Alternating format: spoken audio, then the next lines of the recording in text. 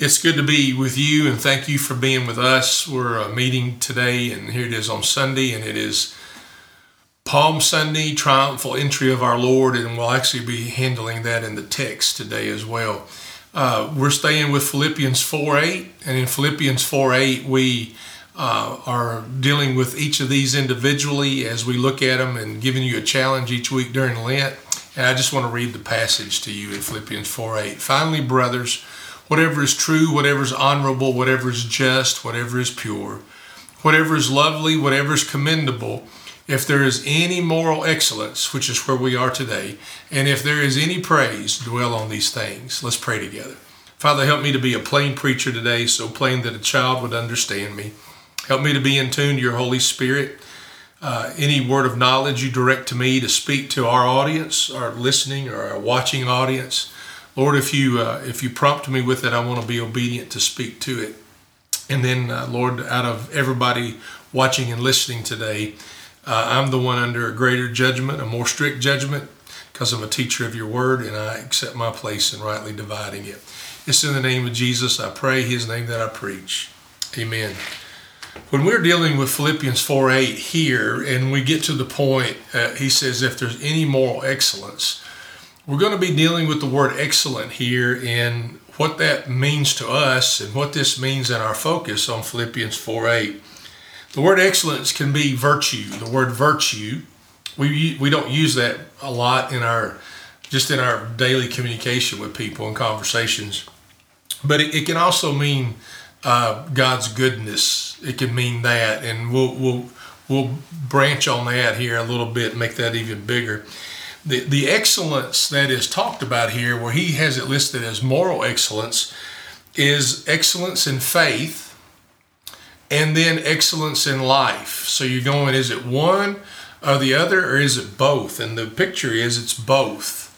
I'm going to give my faith and my life my very, very best.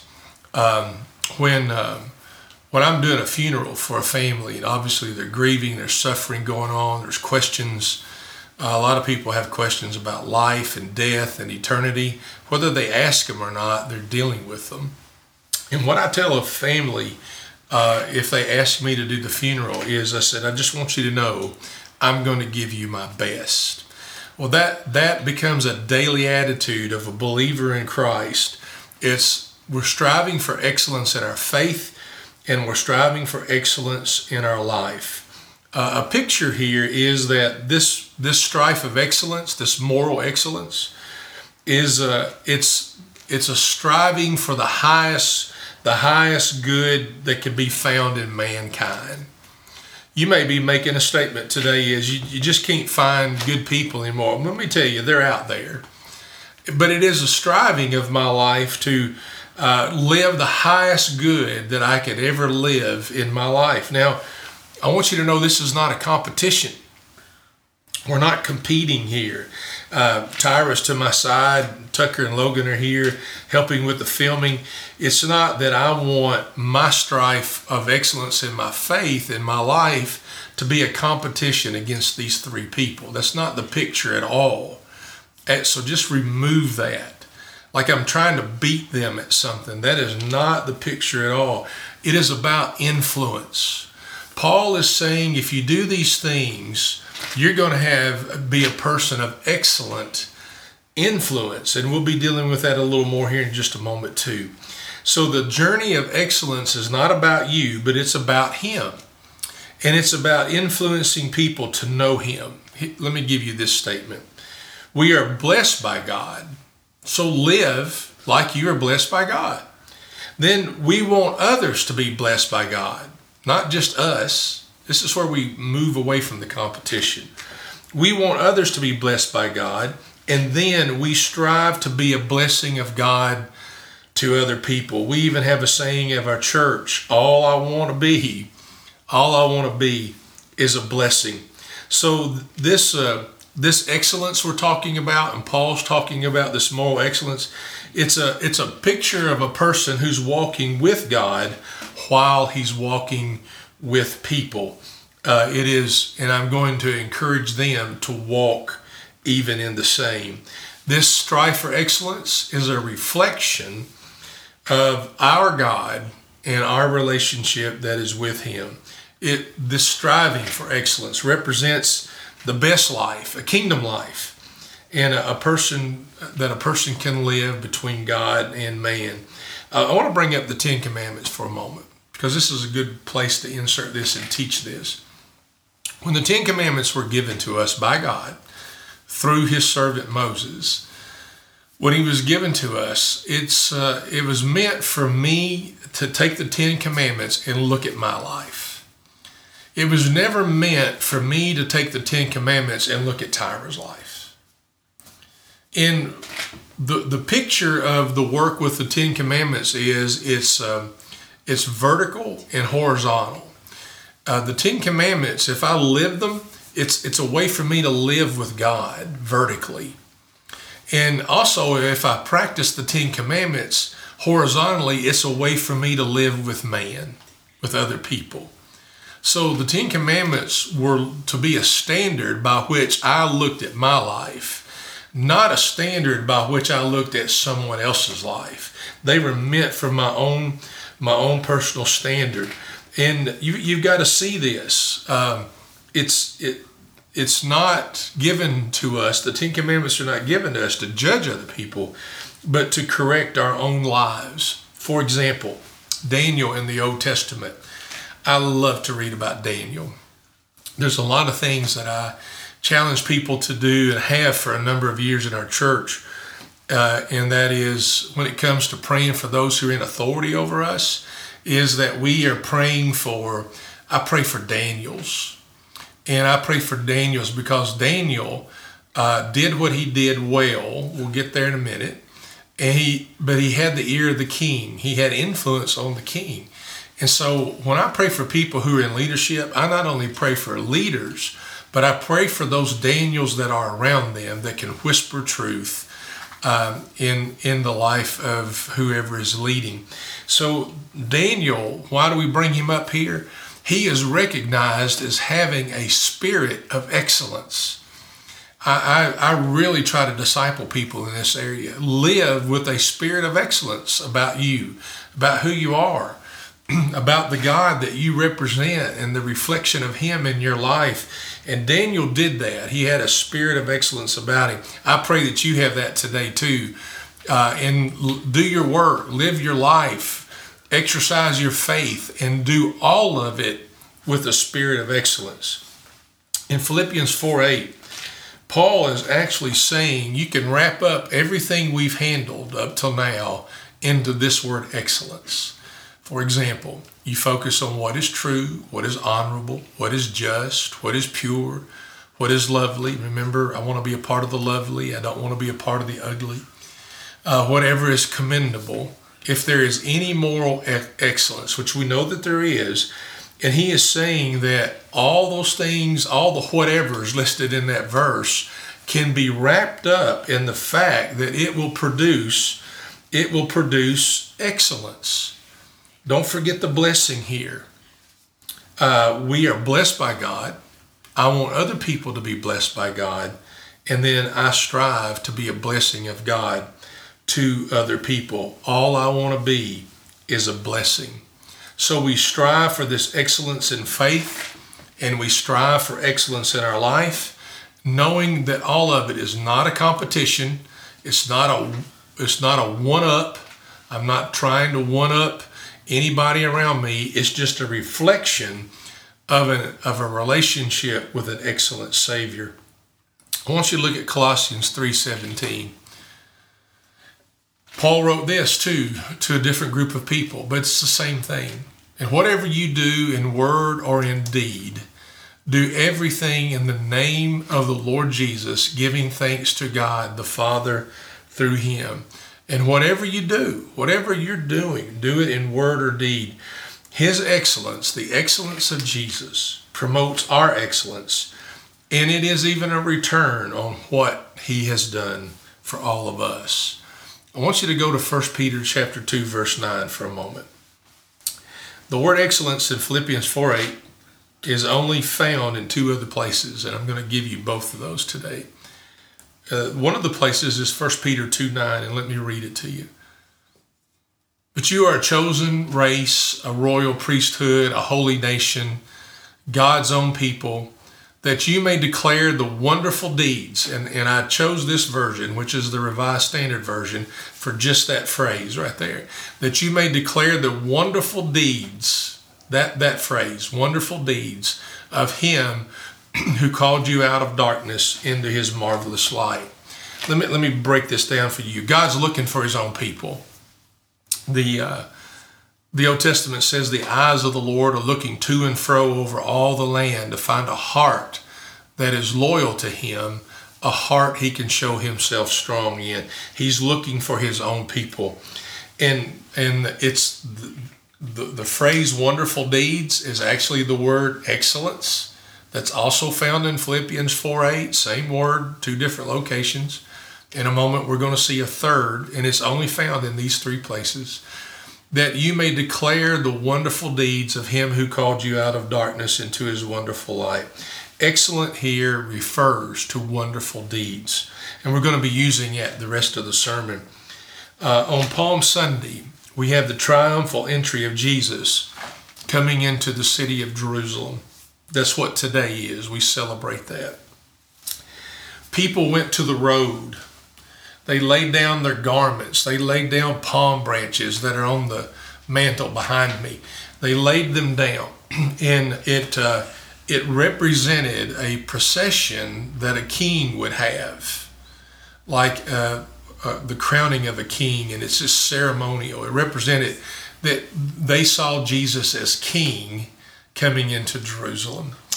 And it said they went out to where he was. They're laying down garments. They're laying down palm branches. And it says with a loud voice, they are praising him. And the caption of all this is, they are doing this because of all the wonderful things that he has done, the wonderful deeds that he has produced. The proclamation here in 1 Peter 2:9 says that we are going to proclaim or declare the wonderful deeds of he who has called us from out of darkness into a marvelous light. I want you to see the transfer here. I'm moving out of darkness into light. This couldn't have happened at a better day today. We've added to our filming a really bright LED light that's just above the camera. And I have a light fetish. I love light.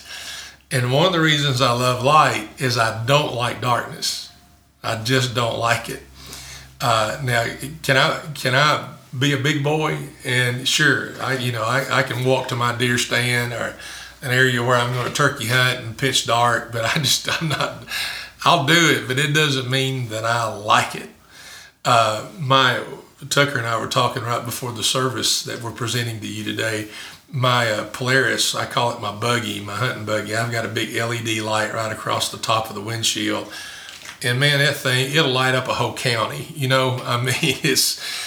I love it. It looks like an alien spaceship has landed somewhere. When I'm hunting down in Arkansas, and we're in the middle of the night, we're going with the blind, it looks like there's a spaceship out there in the middle of that field. And I want you to know I ran to the light. I want you to know that every one of us were in darkness. We were in darkness. And he has called us out of darkness into his marvelous light. How excellent is that? I want you to know that darkness has death, and it has corruption there, and it's sin-based, and it's just nastiness.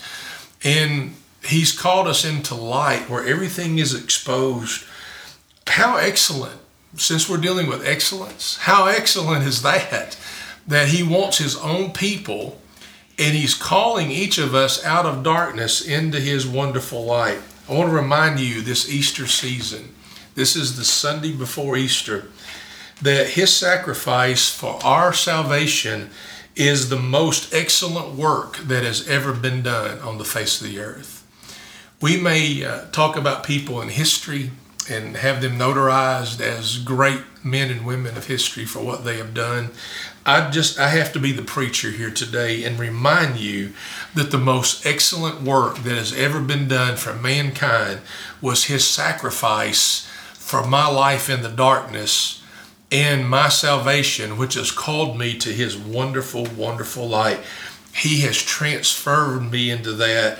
I want the world to know of his wonderful deed. Nothing will ever, ever surpass this most excellent, wonderful work of our Lord than his sacrifice for my salvation. I just simply want to reflect that he has moved me from darkness, which I do not like, to his marvelous light. What does this look like? It is a life that pleases him. And listen, blesses others. Don't just stop at pleases him and blesses you. We don't stop there. This excellent life, whatever is true, honorable, just, pure, lovely, commendable, all of it wrapped up in this excellent picture of life. It's a life that pleases him and blesses others. If you do Philippians 4:8, if you concentrate and focus on that, and then in verse 9, Philippians 4:9, it says, do these things, because the intent of thinking on them is to act on them. And you do these things, the excellence, you need to know that the excellence is going to occur. It will happen if you do these things. 2 Peter 3:1-5 is another passage where Peter uses the same word that Paul used in Philippians 4. Peter uses it in 1 Peter 2:9, and he uses it in 2 Peter 1:3-5. It's the only place in the New Testament where this word excellence is used, or these three locations. Let me read 2 Peter 1:3-5. His divine power has granted to us all things that pertain to life and godliness. You see that? We're going to get it. Through the knowledge of him who called us to his own glory, and listen, and excellence, by which he has granted to us his precious and very great promises, that through these you may escape. You hear that? I can escape out of the darkness, from the corruption. I can escape out of the corruption that is in the world because of passion, and I can become a partaker of this divine nature of excellence, the spirit of excellence.